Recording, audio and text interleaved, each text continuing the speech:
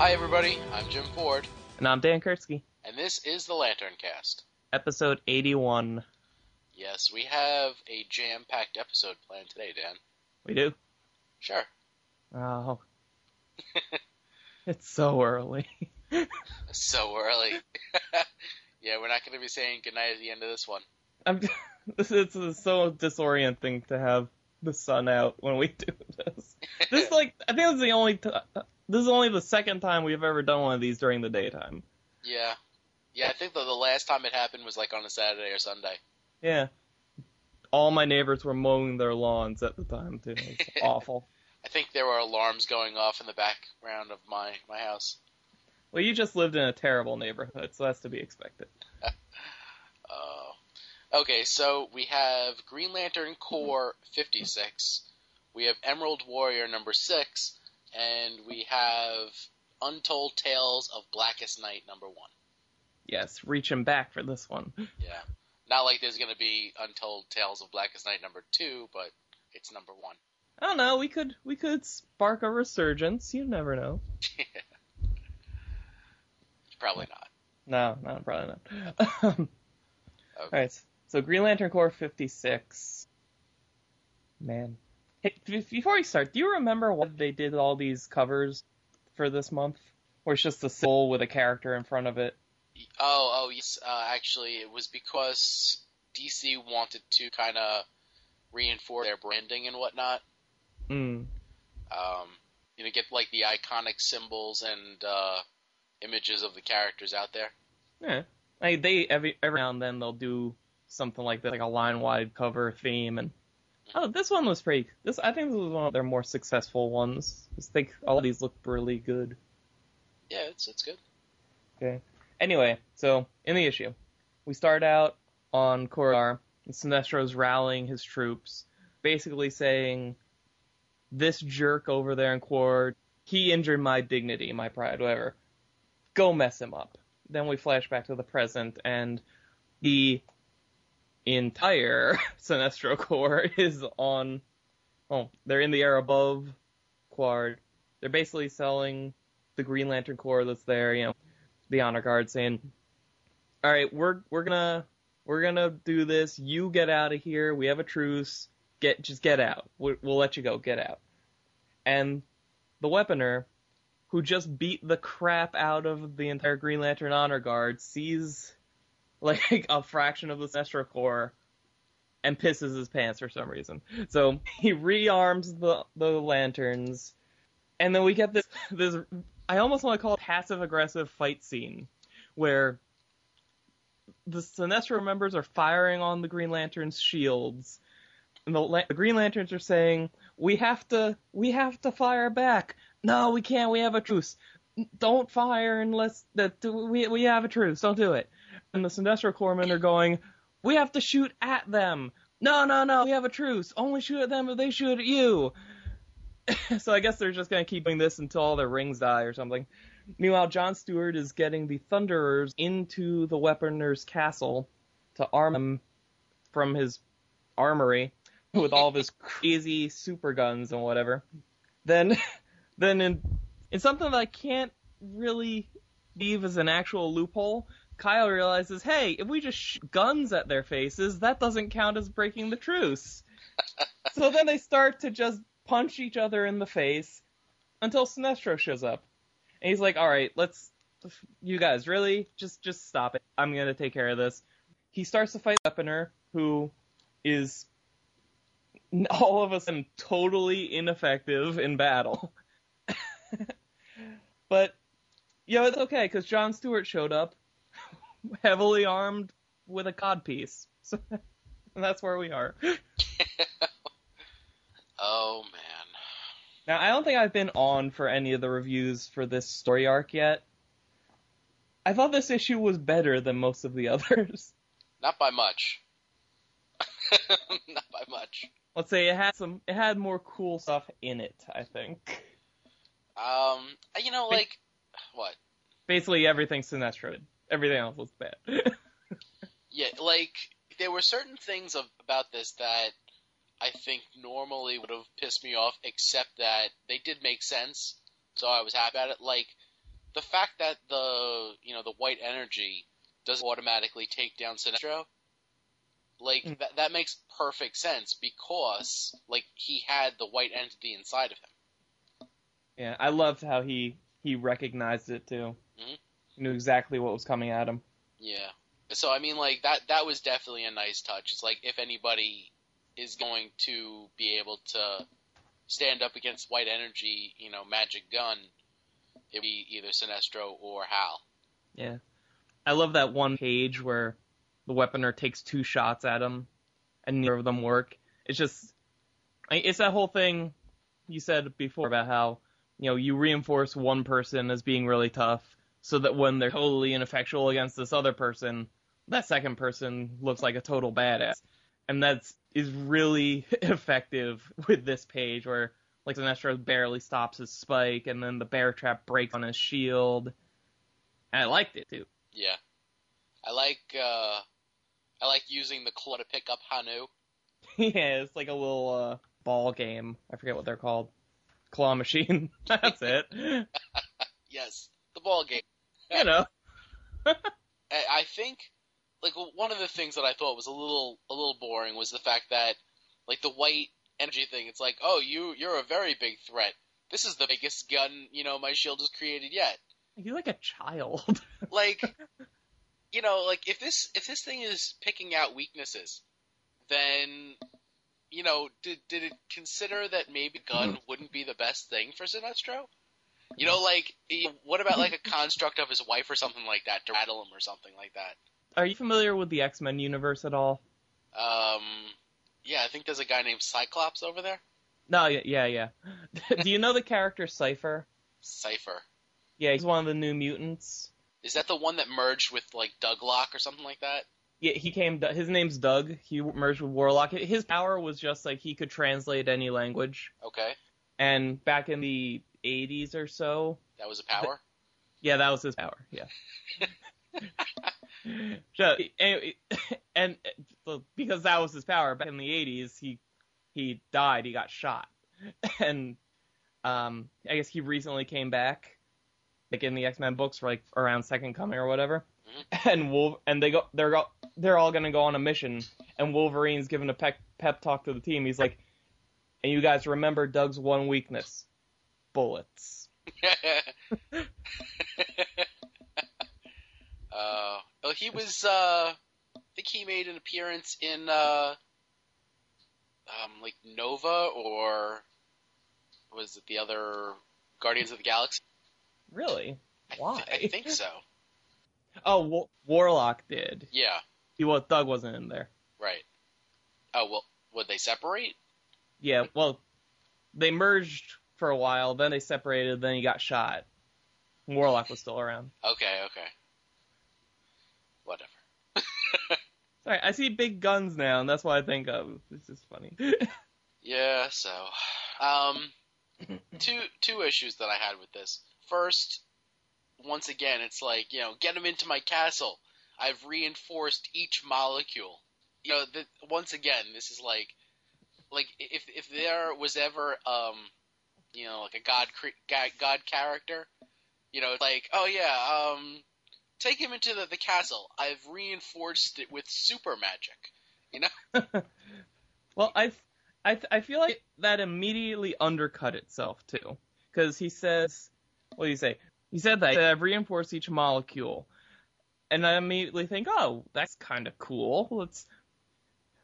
But then he says it can handle a comet strike. And then I'm like, I saw Kyle blow up a planet one time. Is that really going to be effective against the Sinestro Corps firing full force at it? Yeah, but then 2 pages later, 3 pages later, you have those two, banana heads.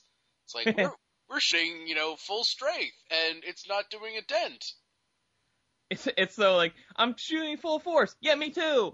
It's like they're 12. Yeah. I liked it because it made him. I mean, let's face it. When he fights Sinestro, he doesn't seem very competent at all. But the whole thing, like okay, this guy, he reinforced his stronghold to that extent and made him it amped him up a little bit, and it's like, okay, that's it. Like, if you're gonna tout this guy as like this ultimate weapons maker, then he should have like the most fortified home base in the galaxy, you know? So I agree with that, but by the same token, like, give us an explanation. Like, why the hell is it, so reinforced? How do you reinforce something so big? And all they have to do is be like, oh yeah, I reinforced every molecule of it. I figure he's been in exile so long, and he makes weapons, so he's just kind of been doing stuff to pass the time. Well, yeah, but I mean, I'd like to know what he did, as opposed to just telling me that, his fortress is indestructible. You know what I'm saying? Yeah. Give me an explanation as to why I should think that this is so indestructible. Like if you said it's like, I tethered every molecule, to a subspace atom so that, it's anchored in subspace or something like that. Yeah. I mean, that doesn't take very long to say, and we have no idea what that would actually do. So for all we know, that could very well create an indestructible castle. Speaking of his castle, let's take a look. Let's look at his armory here, which is filled with, as he says, weapons deadlier than you can imagine. Which I love that. Which, all right, he has. I see a satellite dish with a fork in it. I see a delightful vase. There's a Klingon batlith over there, and I think that's that drone thing from RoboCop. Yeah, RoboCop or Warriors or something. Some kind of Mad Max vehicle. A cannon. He just has. He's got a sword. He's got a couple swords just standing. I know. It's like I have, the deadliest weapons you could possibly imagine. A rock. There's a handgun hanging next to a pool skimmer. There's a missile in the background there. What about his, right in front of that missile, there's an old-timey Civil War cannon with a stack of cannonballs. That's what I said, cannon. Oh, I thought you meant one of the other cannons. No, that's the cannon I was referring to. I mean, seriously, where's the wooden board with a nail in it? That's basically the level of weaponry that we're talking about here. Apparently he spent all of his time reinforcing those molecules of his castle. All the really good weapons are in construction. Yeah, seriously, you're a weaponeer, and the best that you've come up with is couple walls of swords. And really, he's got some stuff on the back of one wall, which is on the top of something. It doesn't even look like you can access them. Yeah, there is a staircase. Well, yeah, but I mean, it looks like that's right up against the wall. Oh, yeah. So yeah. How do you get in there to get that whip or something, or I don't know, a feather headdress? 'Cause that looks like a bad weapon. Yeah, I mean, seriously, okay, the mech warriors, those are pretty good. The tanks, okay, cannons and blasters, I understand that. That's good weapons. But really, when it comes to oh, and here's a sword. Really? A sword? It's not like a sword that also has a blaster on it? Oh, okay, it's just a sword. Okay, fine.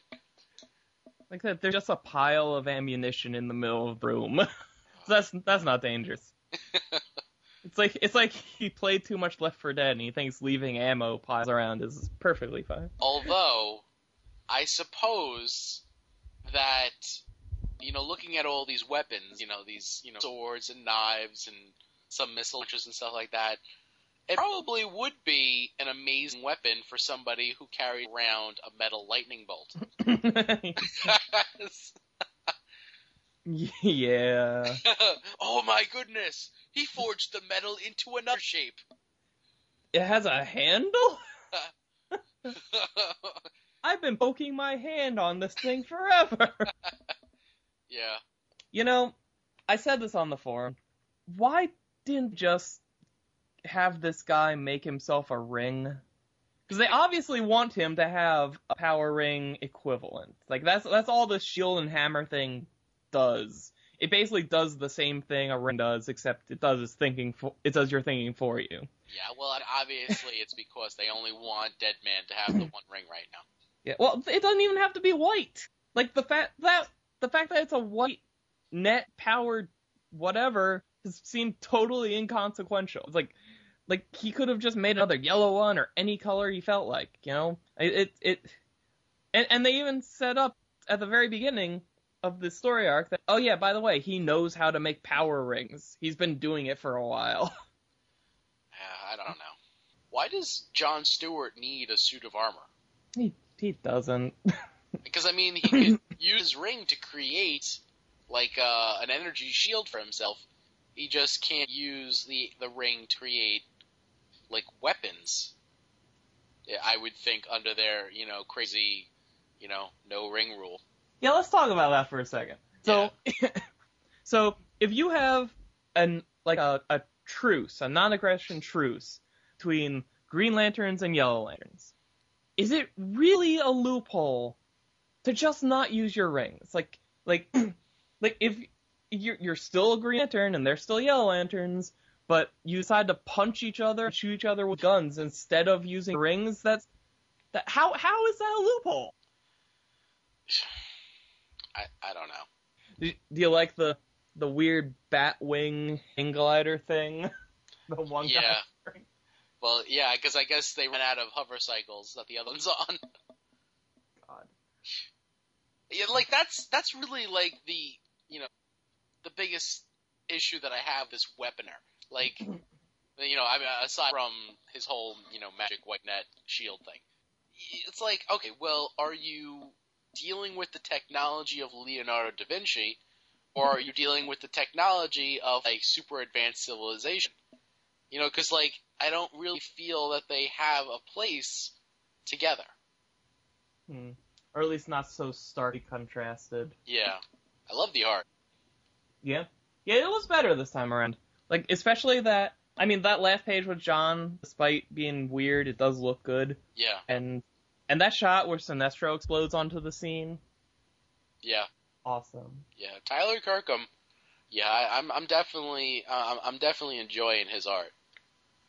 I think that's one of the highlights of this book right now. How about Purple Hulk? Oh, in the beginning, yeah. Yeah. Yeah, I thought that too. And Crib with all the babies. Yeah. Loaded up on babies. Yeah. What about Arkillo? He has his tongue, he's talking. First I thought, oh, that's not him, but then they said, oh crap, they just shot Arkillo. He grew another tongue back. Oh, that's editing. They should have caught that. Yeah. Both issues.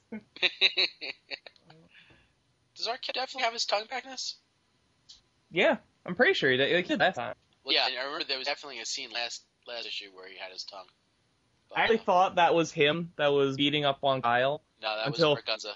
Yeah, and then took the time to say his name. Like, oh god. Yeah, no, I don't think we actually see the tongue in his mouth. He says, "Rrr." Well, obviously, you need a tongue to do that. Come on. Yeah. So quick to judge. Oh, shut up. Why don't you tell us about Emerald Warriors? Yes. Okay. So, and the variant cover to this issue, it hooks up to the variant cover from the last issue. What was them? The last issue was a bunch of Green Lanterns on the cover facing to the right, and this one, the variant cover, was a bunch of the Sinestro Corps facing to the left. Oh, were those the Gleason variants? Probably. Okay. Yeah, oh yeah, definitely. Yeah, no, those are some nice covers. And if you look very closely, well, you don't even have to look that closely. You see Arkillo with his tongue hanging around his neck. See, some people know. Some people know what's up. Yeah. Well, he's just gonna have a tongue that, pops in and out of there. It's like a party trick. Detachable tongue. It's like that thing where you look like you're taking your thumb off. Yeah, it's exactly what that is. It's actually not going to be anything like that. No, it's not. Okay, so Emerald Warriors number 6. This starts out with Orisa and Kilowog being like super pissed off at Guy because he didn't tell him about his prophecy, and he explains the prophecies a little more, because all we got was just like the big vague images last issue. He didn't explain all of the prophecies, but some of them. Yeah, Kilowog and Arisia, they have like no interest in hanging around Guy, though. It's like, listen, you lied to us. How could you after everything we've been through? It's like, I can't even look at you right now. And Guy's like, listen, let me make it up to you. I'm sorry, I'll earn your trust back. And they're like, nope, too late. And they leave. I'm wondering if that had something to do with mind control, but, we'll get to that. Yeah. So Guy is left with Bleeze, and, he's kind of irritated, but he's like, oh, well, that's it. Flying solo on this one. Time to go, do what I gotta do. Then we click over to, I guess, New Daxam, shall we call it? We may as well for now. Yeah. So New Daxam, where Saddam Yat as, Soda Saddam Yat. God, that's kind of appropriate for the situation, but, Yeah. No. Saddam Hussein. No. Yeah, so Saddam Yat, he's glowing, and his power levels are approaching 400%. And some kids notice, they wake him up, and they're like, what was all that about? And he's like, oh, I must have been dreaming. Here in unknown sectors, anything can happen. It's not even me. Yeah, that was a little odd. Here in the unknown sectors, I'm sure you were dreaming. Doesn't really fit, but whatever. So he notices something green flying across the sky. He goes out, and it's the dead bodies, the Lantern rookies that were slaughtered last issue, that, they all killed themselves through mind control. And there's some kind of, like, space rats that are eating the bodies. Yeah. I guess. Yeah. Oh, that's exactly what that is. Yeah. Saddam Yat is, he's trying to attack them to, get them away from the bodies. And all of a sudden, he is now under control of Kardor. Okay, so then now we're over on Kralok, the planet where Kardor is, and Guy and Bleeze are, kind of scoping out the scene, and there's like a ring of, I guess, sentries, like, going around the planet, protecting, the planet from anybody coming on. And they got to figure out a way to get past them. And Bleeze vomits up a red knife and it flies through the heads of every one of these sentries, knocking out every single one across the entire planet.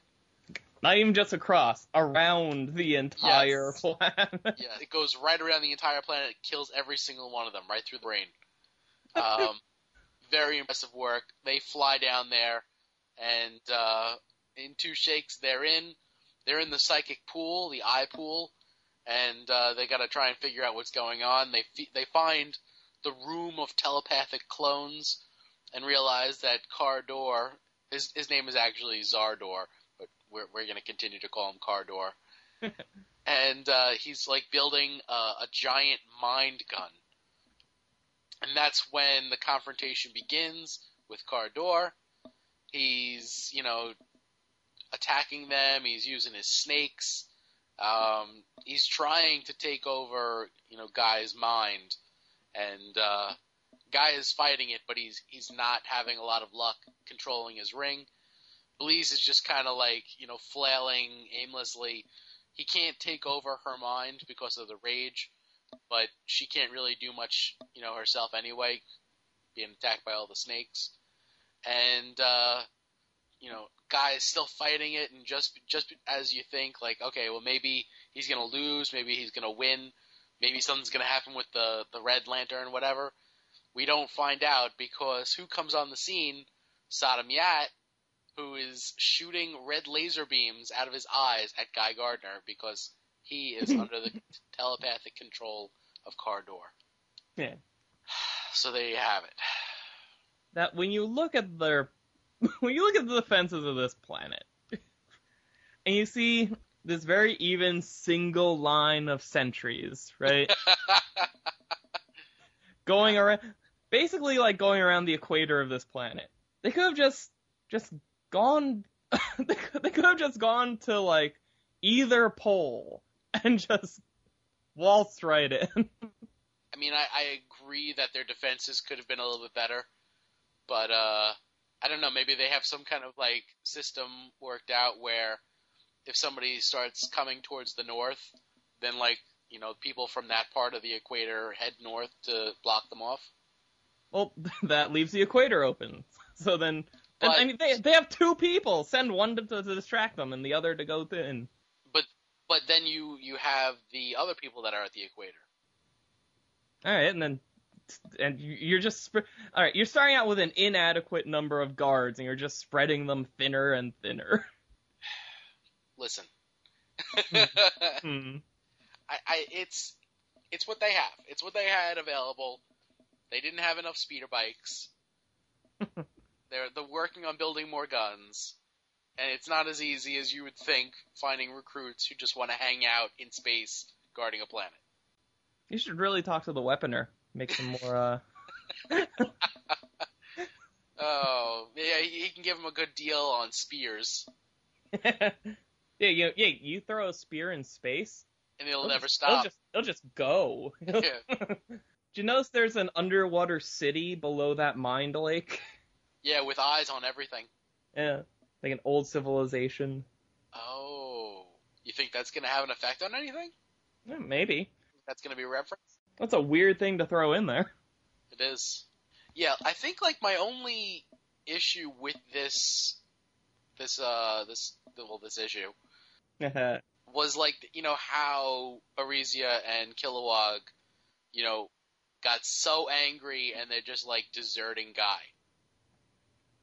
Because I understand that he's hiding stuff, but by the same token, like, he teamed up with Ganthet, and they're trying to like save the universe from some hooded dude. I think it's consistent with the way Kilowog's been acting since Blackest Night. Like a bitch. Oh, I don't know. I didn't think it was out of character right now, because Kilowog has been like considering what he just saw happen 5 minutes ago, with like all those rookies killing themselves, and how he's been reacting to it, and how Arisia's been like like really emotionally high strung lately. Yeah. I could definitely see them both just getting pissed off and leaving. Yeah, but by the same token, they are in the domain of a guy that is like totally amped up on psycho juice. Yeah, well, I also questioned where they were going, because I don't know if they were necessarily going back to the marked sectors, or if they were going to go ahead with the mission on their own. Or, I mean, hell, I expected the last page reveal to be like Arisia and Kilowog showing up under mind control instead of Sodom. I like the fact that because I mean, they're going through the motions at first of like, two of the good guys are pissed off at another one of the good guys, and he said, "Look, I'm sorry, I messed up. You gotta help me, right?" And they just said, "No, bye." Yeah. I was like, oh, that's actually kind of interesting, because it's not what you normally get. Yeah, I agree. I thought it was totally weird that Bleeze is just off in the background trying to eat the red ball. Yeah, that's great, and she does. She finishes. Oh, she eats the whole thing? Yeah, because look at the page where she's latched onto it. She's just like eating it, and then you turn the page where they see the construct of Krona, and she's just done. Oh, that's weird. She's got blood all over her. Yeah. Well, it's like pudding to her. She loves it. Pudding. Yeah, the art on this one, Fernando Pasarin. Typically I've really enjoyed it. I will say though that his image of all the entities Mm-hmm. That was a little off. Why? Well, like look at Parallax and look at the Predator. Where is Parallax? Oh, there he is. Yeah. Eh. It looks like a flyman. It's just a distance thing. Because remember the blood mural? Yeah. Like the stuff that was further away or smaller or whatever had like dramatically less detail to it, but the stuff that was closer up didn't. Yeah, I don't know about that. Well, what about the Predator? The Predator just looks like an armadillo. Yeah. I would say that's like a rare misstep for this artist. Yeah, so Sodom Yad is under mind control now. Yeah, and I thought so. I really didn't think the whole maybe Sodom Yad is the power drain was gonna go anywhere, because I thought, we know Krona has it's Krona. Yeah, it's Krona. We know Krona has Ion, and based on like what he was saying to Hal Jordan in like the last issue or whatever, he has some domain now over the green energy. So maybe that's what's taking, like maybe Krona, now that he possesses Ion, is actively siphoning off the energy himself. Yeah. And then we get this and we're like, oh no, it is Sodom Yad. Well, you know. Well, I don't think that it's necessarily definitely still Sodom Yad. What do you think is happening to him? Well, I mean, like I'm not 100% sure, but like we don't know for sure that he's siphoning the energy off of the power battery. I don't know. I mean, the ring he has now, he definitely got from Krona. And when he's asleep or whatever, he goes into some kind of trance, and his ring, what does it say? Power ring consumption in progress. Right. And then it slowly starts ticking up and up and up. So like at a time where other rings are ticking down very gradually, mm-hmm. His is accumulating more very gradually. So it's a very like 1-to-1 kind of thing, I think. Oh wait, okay, now I'm starting to make the connection that you're saying as far as he got this ring from Krona. Yeah. And Krona has Ion. Yeah. So maybe Krona is using Ion to siphon the power and then put it in Sodom Yat? Maybe, or maybe it's just the ring doing it. I don't know.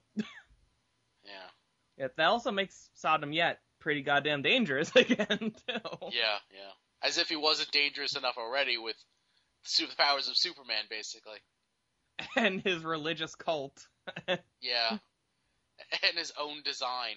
Yeah. That's weird. That's gonna be on a t-shirt someday. Oh yeah, I'm sure.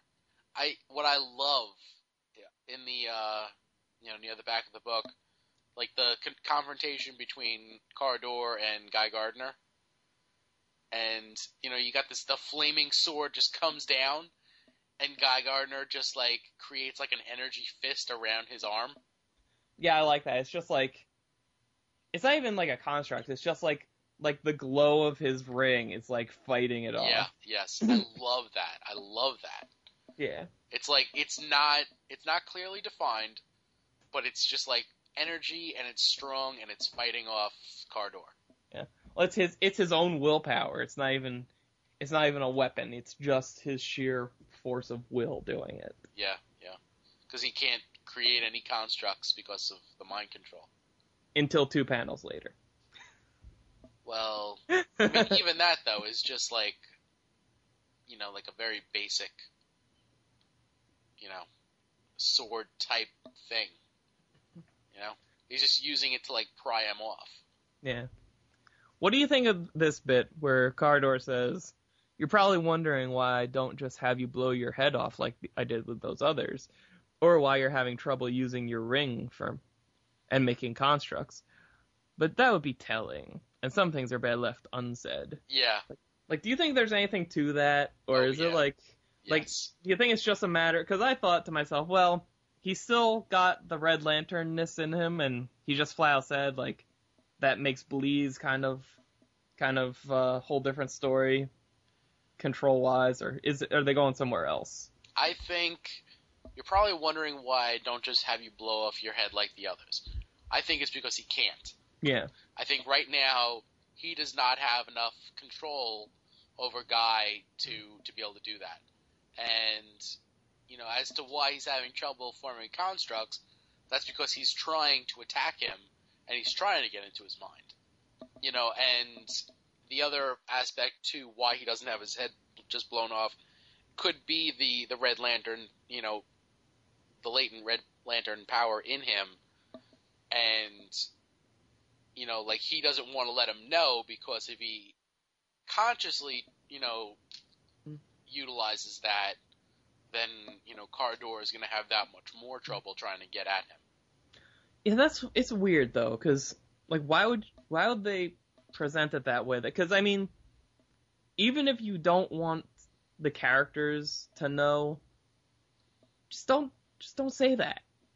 Or it strikes, and this is just to me, from a reader's perspective, it seems like an obvious thing like that. Like I even said, oh, maybe it's because of the Red Lanternness in him or whatever.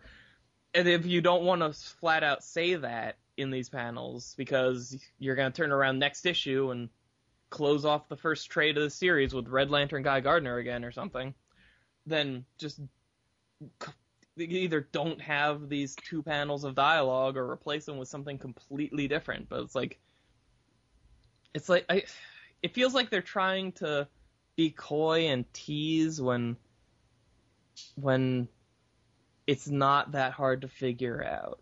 I don't know. I mean, well, even if we suspect that it's Red Lantern energy, that's somehow,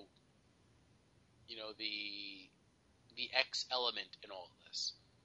We don't know, how it's going to be utilized. We don't know how it's going to interact with Cardor.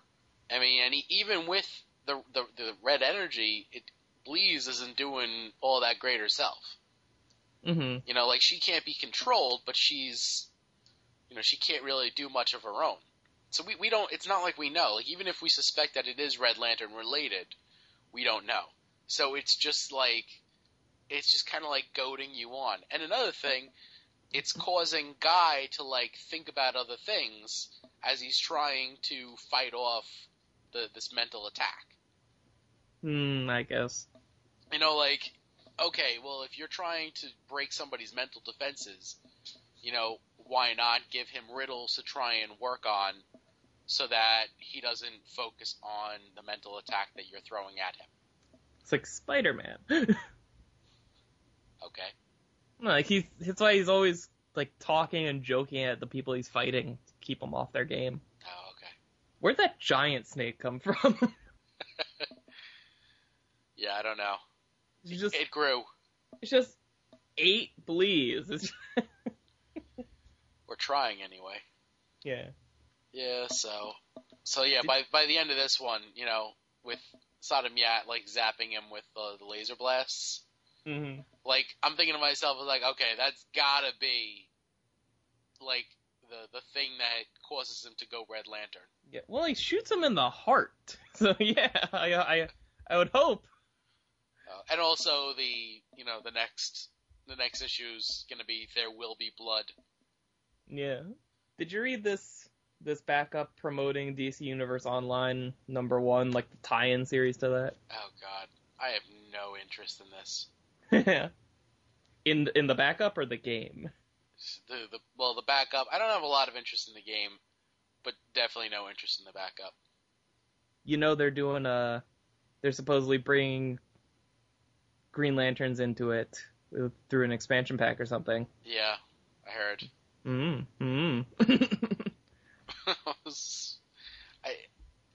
I don't.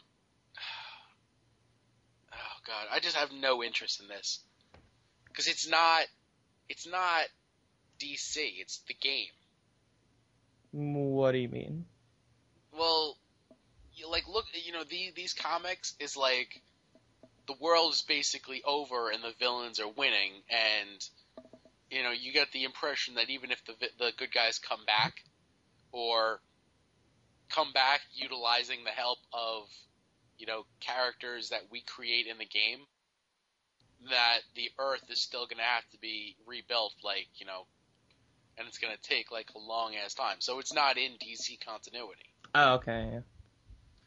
Yeah, the tying it in with a comic miniseries or whatever, that's an odd move. I don't know exactly.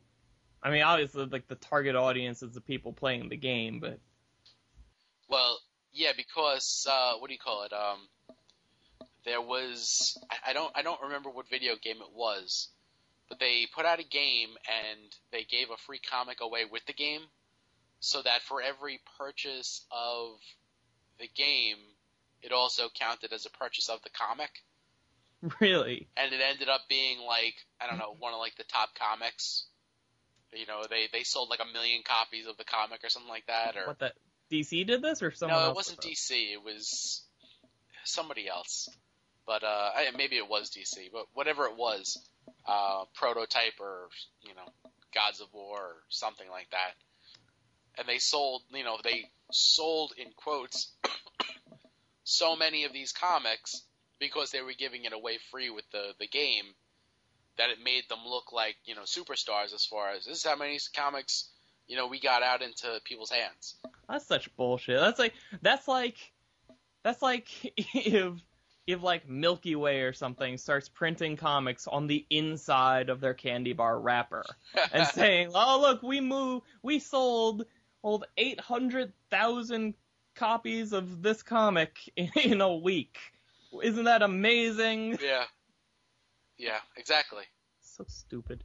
So I think that's what they're trying to do. And I think tomorrow the first issue comes out for that DC Online comic. Yes. If you're out there and you're reading that, let us know if it's any good. Won't be getting it. No. Rob's been obsessed with that game, though. He got it, and he basically wakes up, eats, plays DC Universe Online, then it's time for dinner. Yeah. And then he'll hang out with people for a little while. Well, isn't it for like the PC and for PS3? Yes.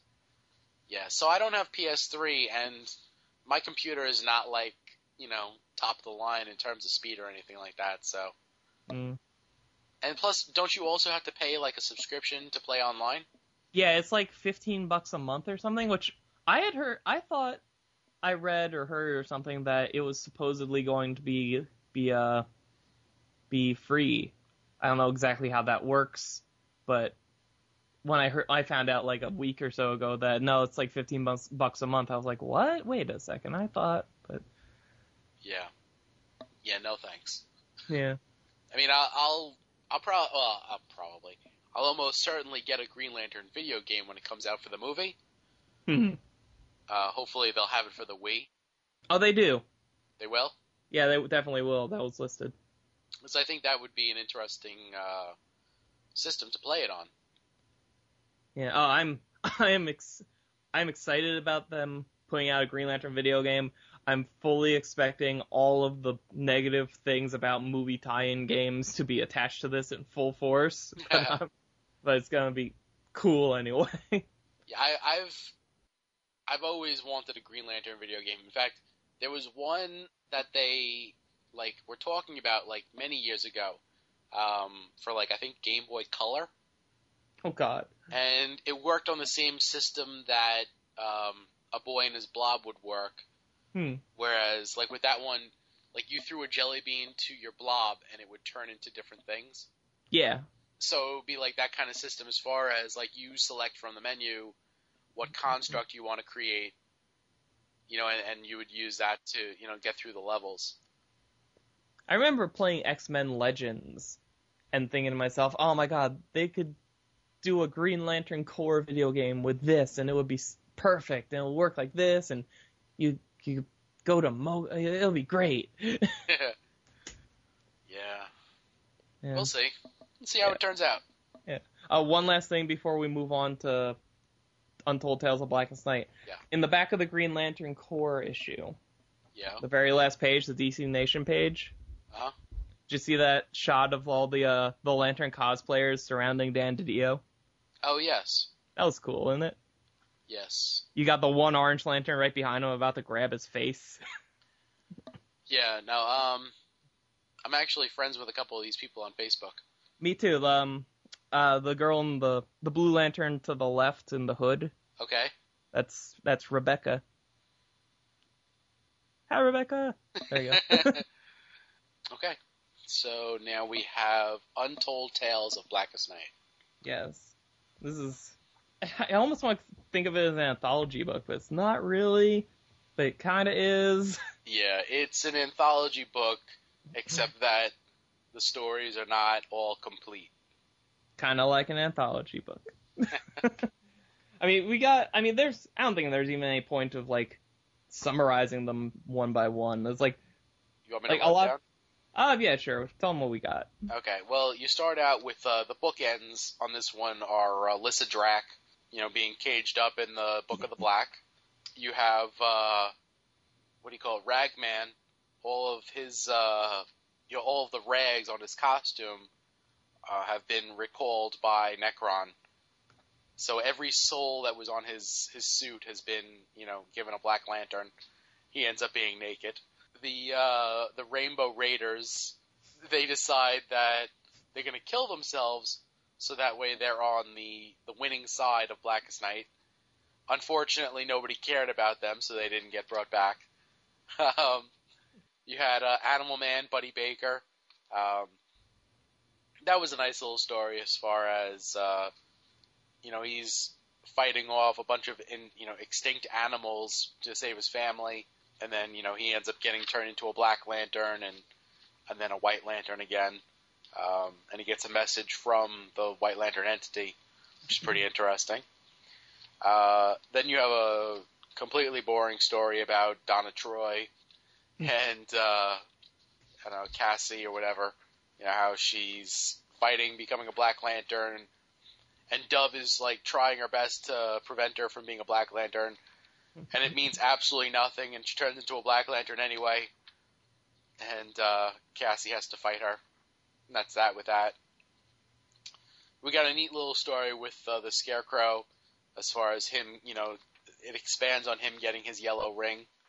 That was kind of cool. And then the story by Ethan Van Sciver, story and art about Carousel, and like she's actually confronted by the Black Lantern versions of those three animals, that raised her.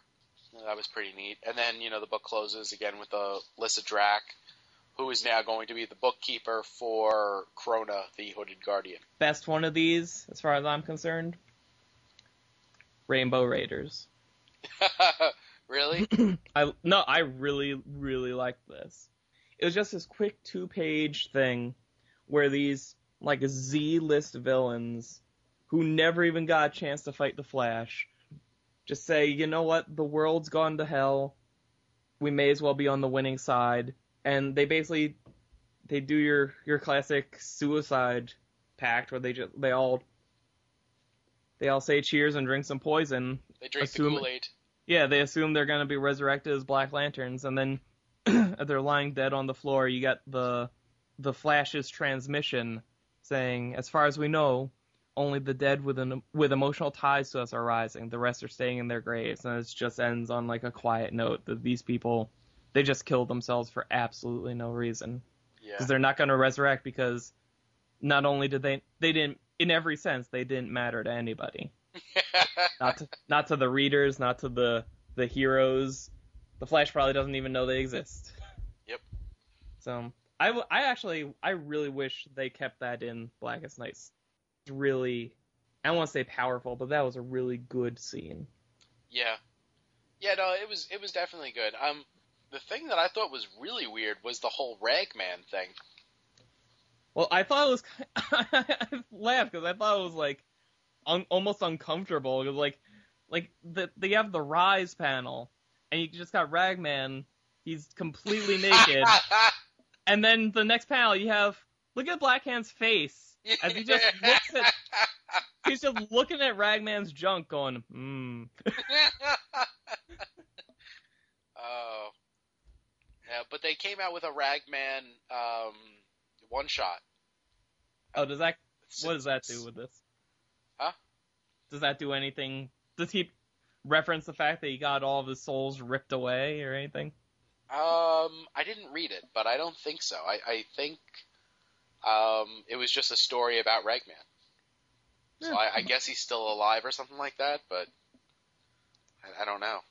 It'll be weird to see. Like, how would that person start from scratch, you know?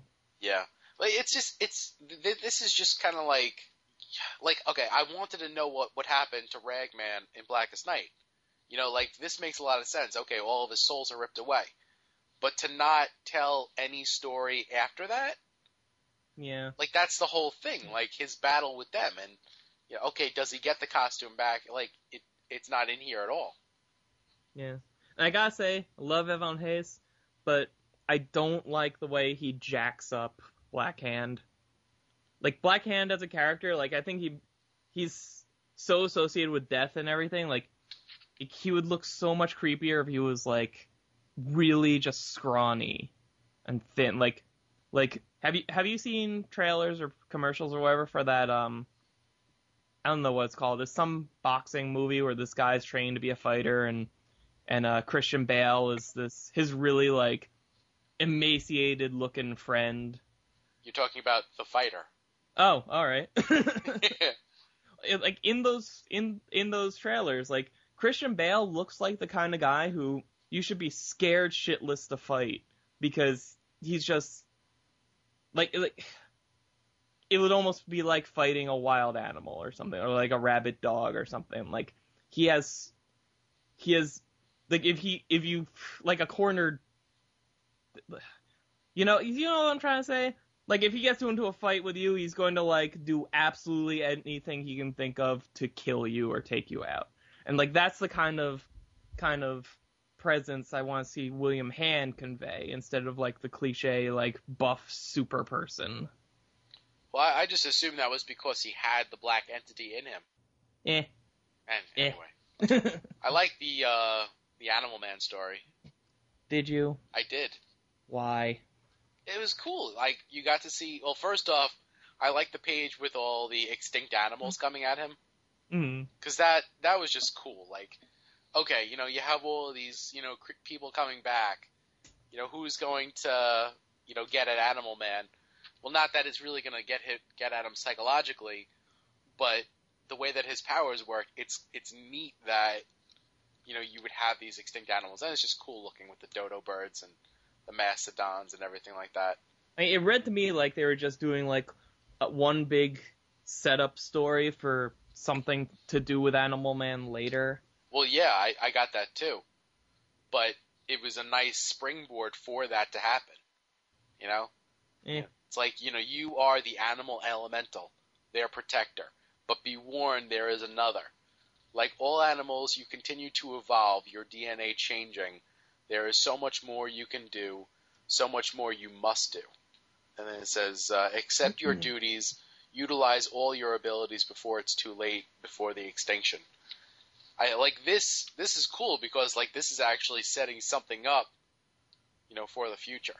Yeah, but I mean, I just counted. This is one of the longer stories in this. This is 12 pages long. Yeah. And I read it, and I felt like I didn't read any story.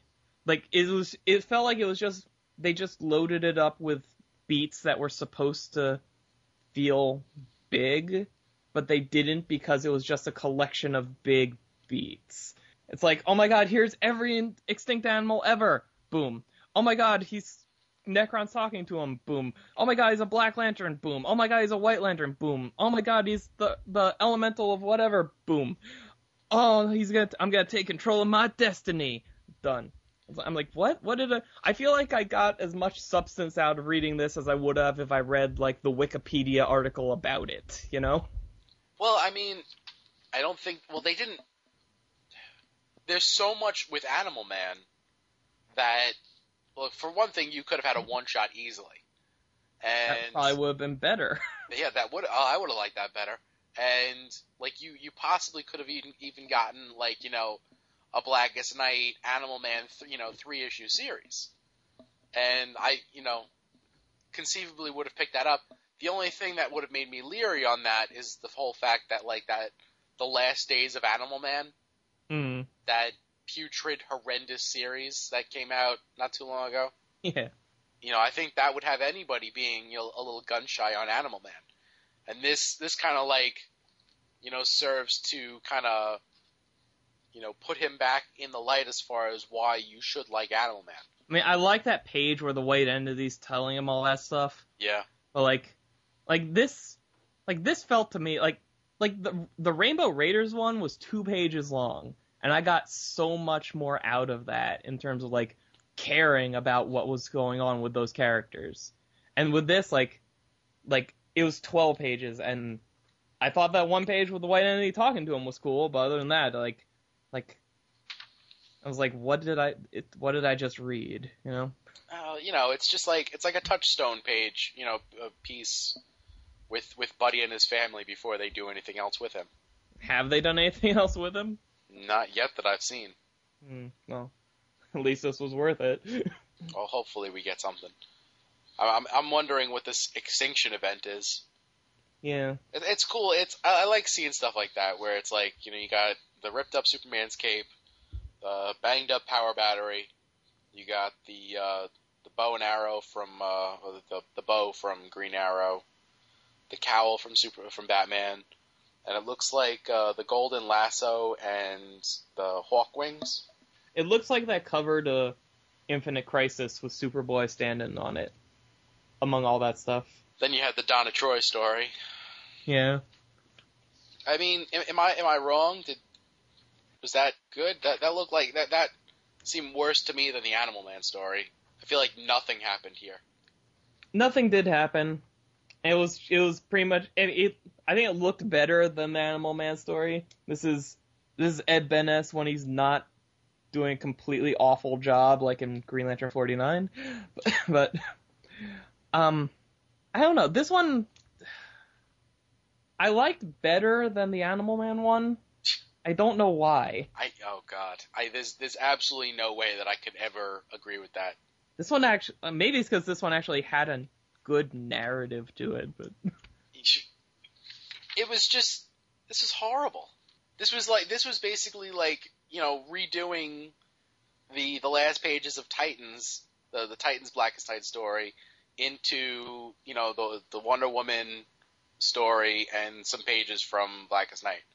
All this was covered, Yeah. The only thing that wasn't covered was Dove, shooting her with Dove energy. And that didn't do a damn thing. It's oh yeah, we have to try with Dove. And, oh yeah, I think we can do it. Nope, not at all. Now she's a Black Lantern. Yeah. I guess that's why I like it better than the Animal Man story. I'd rather reread that stuff from a different character's angle than read the Animal Man story. God. With the Animal Man story, you even had some funny bits as far as, the kid asking, well, is Starfire coming? Yeah, that one bit was okay. That was good. Cute. Okay. How about the Scarecrow story? I think it's ironic. I think within 2 episodes we're covering possibly the only Green Lantern work by Brent Booth. He did the Larfleeze Christmas special. That was him? Yes. Oh wow. Yeah, this was all right. I know this is the one that I went into this with the highest expectations for because I love the idea of Yellow Lantern Scarecrow. It makes so much sense. I want more of it.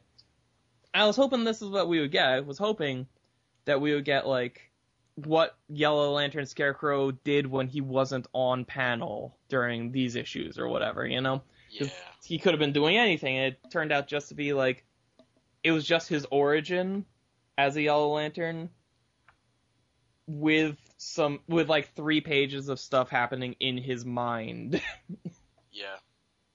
So I was reading that right? As soon as that ring lands on his finger, everything that happens between that and the last page of the story are all in his head. Yeah, it's that's the induction process for him into the Sinestro Corps. Yeah. I like the touch that it's the Batman that's going after him is the graffiti on his building. Yeah. It was good. I mean, it's okay. I still don't know how I feel about his art, because especially here, more so in the Larfleeze thing. Like, it looks very, and I say this a lot about artists, it looks very Image comicsy. Well, he did was it Anita Blake? Oh, that vampire hunter? Yeah, at Marvel. Like, as soon as I, started reading the story, like, you see the woman looks exactly like Anita Blake. Oh, God. I mean, cool. It might actually be her. I'm not actually sure, but, like, the skirt and the shirt, it's like, oh, it's the guy that draws Anita Blake. I wasn't thinking that when I read the Larfleeze special because, he draws Larfleeze a lot differently. He's not wearing a skirt at all. Yes. What'd you think of the Carousel story? Or as I like to call it, probably your favorite story. No, I think I like the Animal Man story more, but... Oh, what the hell, man? God. I like the Animal Man story. Yeah, you like a lot of things. I thought is this the first time we've seen Van Sciver write as well as draw? Like, has he just been the writer on anything before? I think Cyberfrog. I'll take your word that that's a real thing. Yeah, I'm pretty sure that he has done writing in the past, but I think this may be the first time. Well, this is definitely the first time we've seen it in the Green Lantern universe. Yeah, I enjoyed this. Since the Van Sciver, just art wise, because I've been very critical of Van Sciver's work of late, and this was like a complete 180. Like this is like Green Lantern Rebirth Van Sciver for the most part, and like this is like if you ever want to see like take a later issue of Flash Rebirth and put it next to this and just page through both at the same time, and you'll see why I'm critical of that stuff. Yeah. I mean, yeah, the art, like you said, this is right out of Rebirth. This is like Van Sciver at his best, art wise. Yeah. So story wise, I liked it too. I thought it was a great story. Yeah, I mean, the only thing you kind of roll your eyes at is how all of a sudden these dogs can talk, but they kind of needed to for the plot, Yeah. Yeah, I mean, it's Black Lanterns. I mean, like, why not? Now, the only like catch to this is that this is after there was like a kind of like a truce between the Green Lanterns and the Yellow Lanterns. And oh yeah, I guess it is. Yeah, and clearly, she violates that truce. Yeah, there's bound to be friendly fire in Air Bunnies during any war. Yeah, I mean, like, I completely understand her doing it. That makes sense.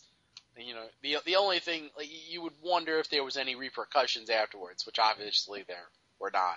If only she had pulled out a handgun and shot him in the face, then there would have been no problem. Yeah. God. So now Lyssa Drac is the bookkeeper for Krona's new epoch. Yeah, whatever that means. Well, not the word epoch, but I wonder what his book's gonna be called or about. What the hell is Krona doing? Like, he's gonna need it documented apparently. And yeah, I don't know. I like the art detail that it's a perspective thing. Like the symbol on the Book of the Black, it's not just flush against the book cover. It's like the circle is against the cover, but the hand part extends in front of the cover, so it's like if you're below it, it looks like it's all together. Kind of. It was just neat. It was on the page where Krona's reaching into the book. Oh, I see what you're saying. Yeah, it's like a hologram thing, and we got to see Gleason on art again. Yeah, that was cool. Now, did Lyssa Drax did Van Sciver create this Green Lantern just for this? Because I don't remember him. Yeah, I'm not entirely sure, but knowing Van Sciver, like, he easily could. Yeah. So. He was he designed Carousel, right? Yeah, he designed, I think, all of the Sinestro Corps. Yeah, so it's nice seeing. The more I read of just the Sinestro Corps doing stuff, the more I like seeing them just do stuff, because they're a lot of fun. Yeah, and to have Ethan Van Sciver, doing art on that, it's like, okay, well, this just fits. Yeah. On the first page, just two last things. On the first page of the story, that you got the black cloud-like hand reaching down for the yellow battery. Thought that was a nice touch. Mm-hmm. Like, that could even just be, like, oncoming swarms of Black Lanterns that just happen to be in a hand shape or whatever. Yeah. But that one Yellow Lantern with all the pins in her face, she's like, this will be a ticklish death. I might even enjoy it. Yeah, that was a cool character design on that one. Yeah. But yeah, so, Untold Tales of Blackest Night. Number 1 of question mark. Well, I just realized. What? The, on the first page, like that Black Lantern, that's like creeping up from the left on the second panel. Yes. Looks exactly like Nosferatu. Wait, in the second panel? Okay. Yeah, you have the Carousel story. Oh, I thought you meant of the issue in general. Oh, no. Oh, yeah, he does, wow. Yeah, which... Knowing Van Sciver being like a huge movie buff, he probably put that in on purpose. Yeah. So, cool. Let's take a quick break. Yes. Come back with some other stuff. Yep. Okie doke. By authority of the mystic guardians of the universe, on the far distant planet Oa, Hal Jordan, test pilot, becomes the Green Lantern, a cosmic crusader whose magical power ring at his bidding accomplishes the impossible. In his continuing fight against interplanetary evil, Green Lantern, Guardian of the Galaxy. Okay, and we're back, and what do we say? We play a voicemail? Voicemail, let's do it. Hey, I was referencing item 77 named Paul Morado. But talking about the non-corrupt guy that took on the blue entity, my problem with that issue, or just that whole concept, you're talking about Christ figure with the ultimate compassion.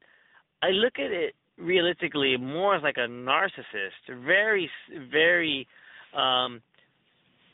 full of yourself in a sense. The idea to think that, that you are worthy enough, or at least able to be so important that, gosh, I wish I could have saved more people. All right. It's one thing if you were the president, the head of surgery at some major hospital, whatever, but you should have. I just find it difficult. I think it's kind of like you're really self-absorbed if you think that, man, I should have saved more people. And that level of, like, self-importance you put on yourself that, doctors call it God complex, whatever they develop after a while because they control life, it's a bad thing. And I don't know if really that would be the perception you're tracking on of what it would be for a supposed blue entity. And maybe it's just because they didn't develop it enough, but I think that that's where I see it. It's too narcissistic to think that should have been his driving force. Because I don't believe his motives were so altruistic. He caring for the other people. I don't see it. But, that's just my opinion. Paul Morado, episode 77. Call you guys back with other notes. Look forward to hearing more on the show. Peace out. Okay. Well, first off, he's talking about the indigo, right? Yeah, he said blue, but he means squishy. He means the EMT guy. I like what he's saying. I find it a lot more interesting than what we got, but I don't really think that's what they were going for. Yeah, well, first off, it only lasted like 2 or 3 pages. What? The origin? Yeah, the origin of the guy that became squishy. Yeah, and that's the big problem. Yeah. Like if they had spent any more amount of time on him, or just all they did was say, "Hey, here's a guy. Hey, he's the entity's host now." Yeah. My theory is that you have to have compassionate thoughts as you're dying, to be a host for Squishy. which I think is very rare, which also fits with like the whole compassion thing, that it is very rare. I mean, it's interesting, the thoughts that, Paul brings up, though, was the God complex. Mm-hmm. Because of the fact that, like, the whole compassion, concept, dying for other people's sins, or, dying because, wanting to save more people, like, it is something that, you would expect from a savior type figure, whether or not the person is, thinking of it along as like, I want to be worshipped or revered, to actually, make it seem like they have the complex. Like, I don't know if that's happening consciously.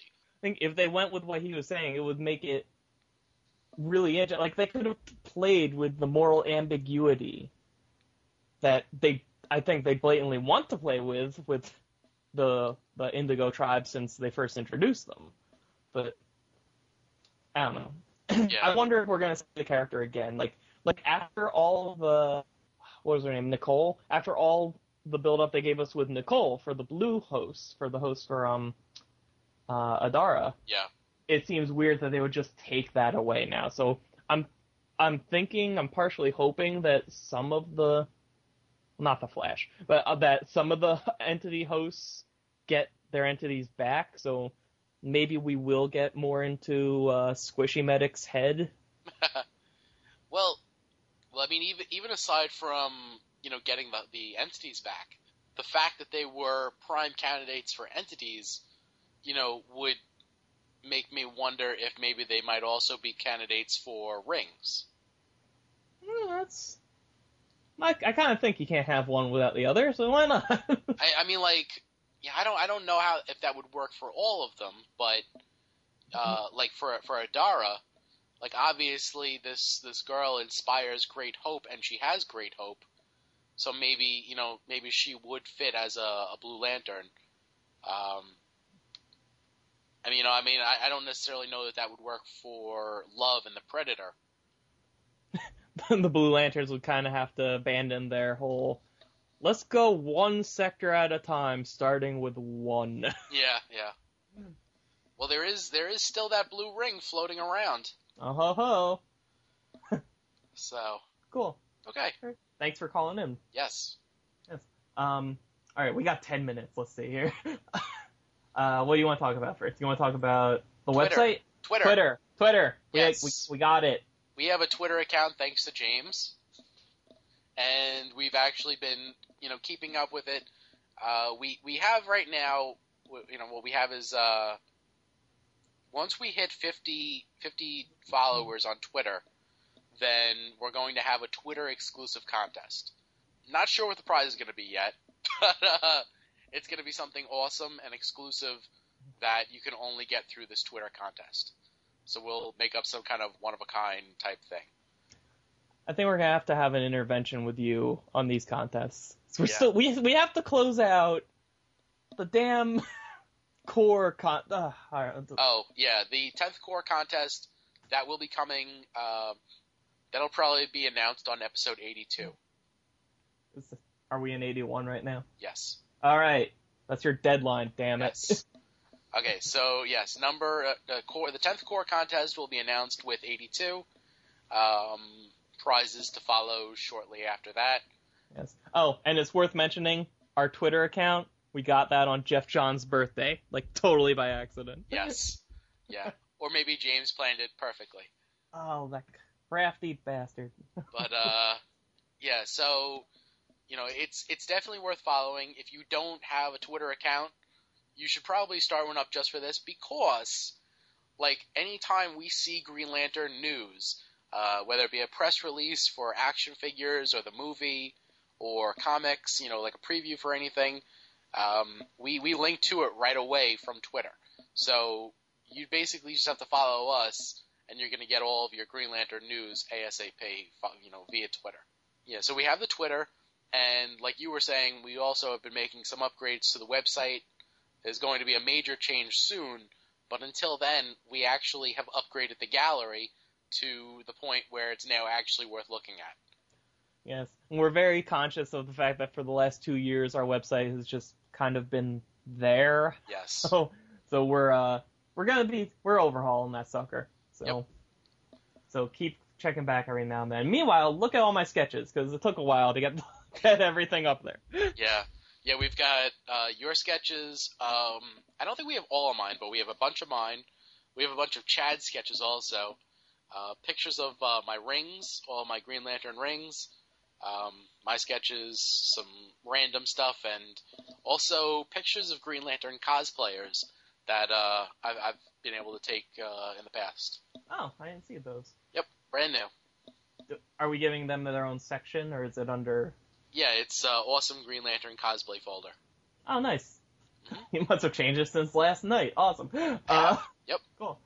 Let's see, what else we got? Still got the Facebook page. Yeah, we got that. Oh, did you see... This will be really quick. There's another Green Lantern magazine cover. As far as I can tell, it's called F Magazine. Yeah, F star. So yeah, 3 stars. 3 stars. So it's F blank blank blank. Now, this is the first time. This is completely true. This is the first time I'd ever seen or heard of this magazine before, and it's F asterisk asterisk asterisk. So my first thought, I swear to God, was, why is Green Lantern on the cover of Fuck Magazine? Nice. Yeah, it's a good magazine cover. Put in the thread or something. Okay, some quick news.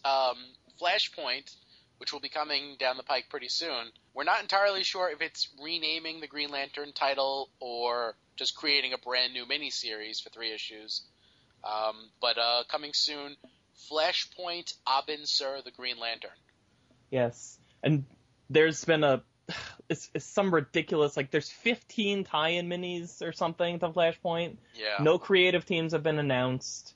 But yeah, I'm looking forward to this because it's very that's odd that they're doing that kind of thing, giving Abin Sur a 3-issue thing. Yeah, well, I think it's awesome because, hopefully we'll get some answers, for things that have happened to Abin Sur before he died. Yeah. Like maybe this is where because we're starting to get more on the Indigo Tribe, so maybe we'll start seeing some flashback to Tigers. You never know. And congratulations to Dan, because the Green Lantern LanternCast Presents Mosaic podcast has been nominated for a Noisy Award for favorite new single host comic book podcast. If you'd like to vote for Dan and show your love to the LanternCast, you can submit your vote to Derek@comicbooknoise.com. There's more information on the forum for that. This, I think, is proof that there just aren't that many single-host new comic book podcasts.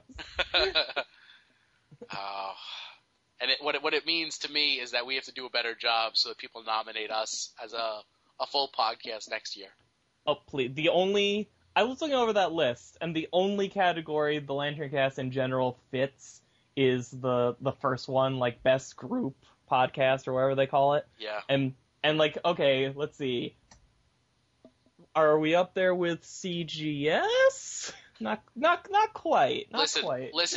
I'm not saying that we need to win it, because I don't think that we're better than CGS. CGS is, they're amazing. They've been doing it for a while. They've got it down pat. And not to mention their amazing, convention that they have every year. Super show. So, I don't expect to win, but it would be awesome to be, to get in the nominations for that. Yeah. Plus, this is their final ballot, so I don't know what the ballot looked like before this, so we know we were on there somewhere. Yes. But we didn't do good enough. Feel bad! No, don't worry. Did you see this? They're doing a line of Green Lantern children's books. Yes. Now, can you answer me this stupid question? Are these prose or are these comics? I think it's going to be prose with some images. Okay. So that's the one thing. I could not find an article or press release that specified that. But it's going to be, what publisher is doing it? Just says Adventure. So there's a line of books called Adventure, they're doing it. And it looks I think there's more than this, actually. There's only 5 pictured here, but you've got, like, books about Hal Jordan fighting Dr. Light, who they renamed the Light King, apparently. There's a team up with St. Walker and the Blue Lanterns. Apparently Hal's going to go up against Tekik, that Stell-like Sinestro Corps member, and he's going to have to fight some vacuums and boosters and stuff. And it just goes on from there. This looks really interesting. And there's at least one person on our Facebook page that's really excited about this, because now he can read Green Lantern Adventures to his, I think it was his younger sibling, and it seems to be playing with the kind of not quite present day era of the comic books too, because they got Sinestro Corps members and they got Blue Lanterns, and this looks like it's right before Black's Night kind of setting. I think these might be available now. Because I think they are on Amazon already. They are, yeah, they're on Amazon.com. They're available now. Battle of the Blue Lanterns only has one left in stock, actually. Jeez. Yeah, it looks like there's 5 of them. They're coming from Stone Arch Books. Oh, that's completely different than last. Oh yeah, their logo is an arch. Oh, and their adventure category. I get. It looks like they're normally $25.32, but if you get them on Amazon, at least they're $19.24. Well, the Blue Lantern one is $5.95. Wow, what the hell? So the one that's just Guardian over says $19.24. I know, and the others are $5.95. Oh, and the Light King, $19.24 also. Yeah, that's weird. Yeah. Oh, there's another one where he's fighting Evil Star. Also $5.95. Awesome. Nice. Do we have anything else to announce? Let's see. We saw some of the. We saw some of the stuff that's going to be coming down the pike for the Green Lantern movie. The toys, or yes. There's going to be a ring coming from NECA that projects the Green Lantern image up 50 feet away. Yeah, that ring is like 2 inches tall off of your finger, though. Yes, it's very weird looking. But the good news is the No Collection, which has made some awesome Lord of the Rings and 300 and Harry Potter props and replicas. They're going to not only be making prop replica Green Lantern rings, but also the movie battery. They're making the battery. Yes, they're making the battery. Like full-size battery prop. Most likely, full-size battery prop. I think we can also expect like a smaller, like a paperweight version also. No, I'm going to use the full-size one as a paperweight. Of course. God, that's going to be so expensive. Yeah, that's probably going to be about $400, at least.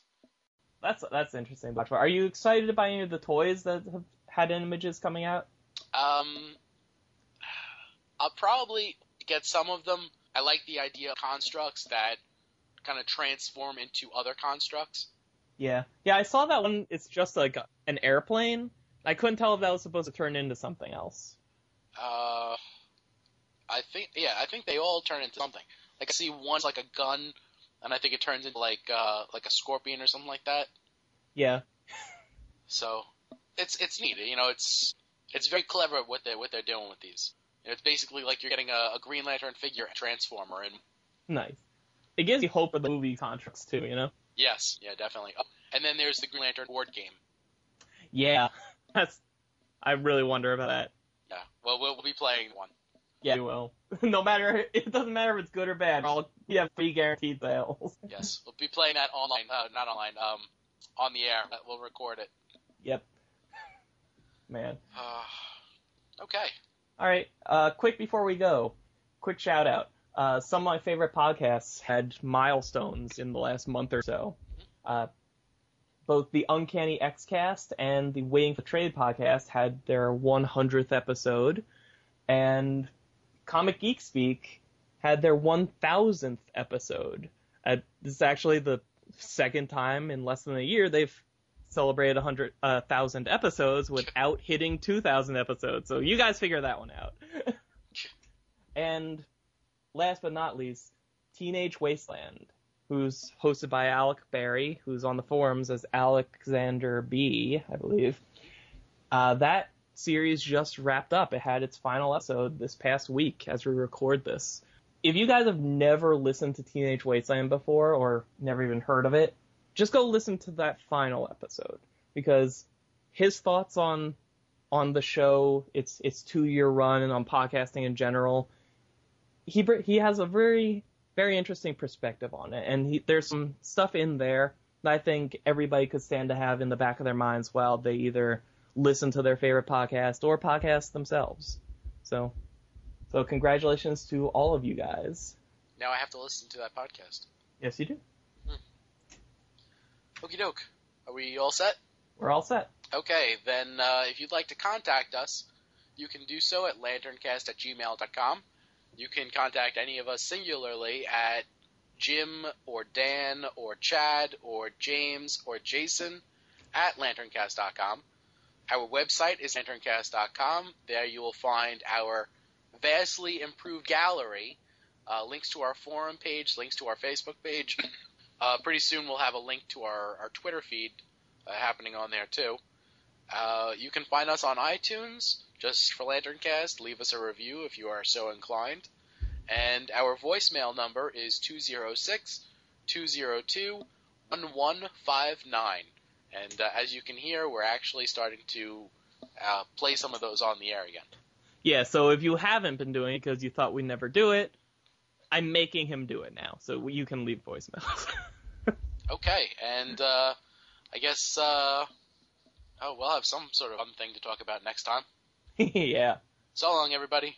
Good night, and Air Bunnies. Just had to do it. I demand they listen after dark. So long, everyone. Bye.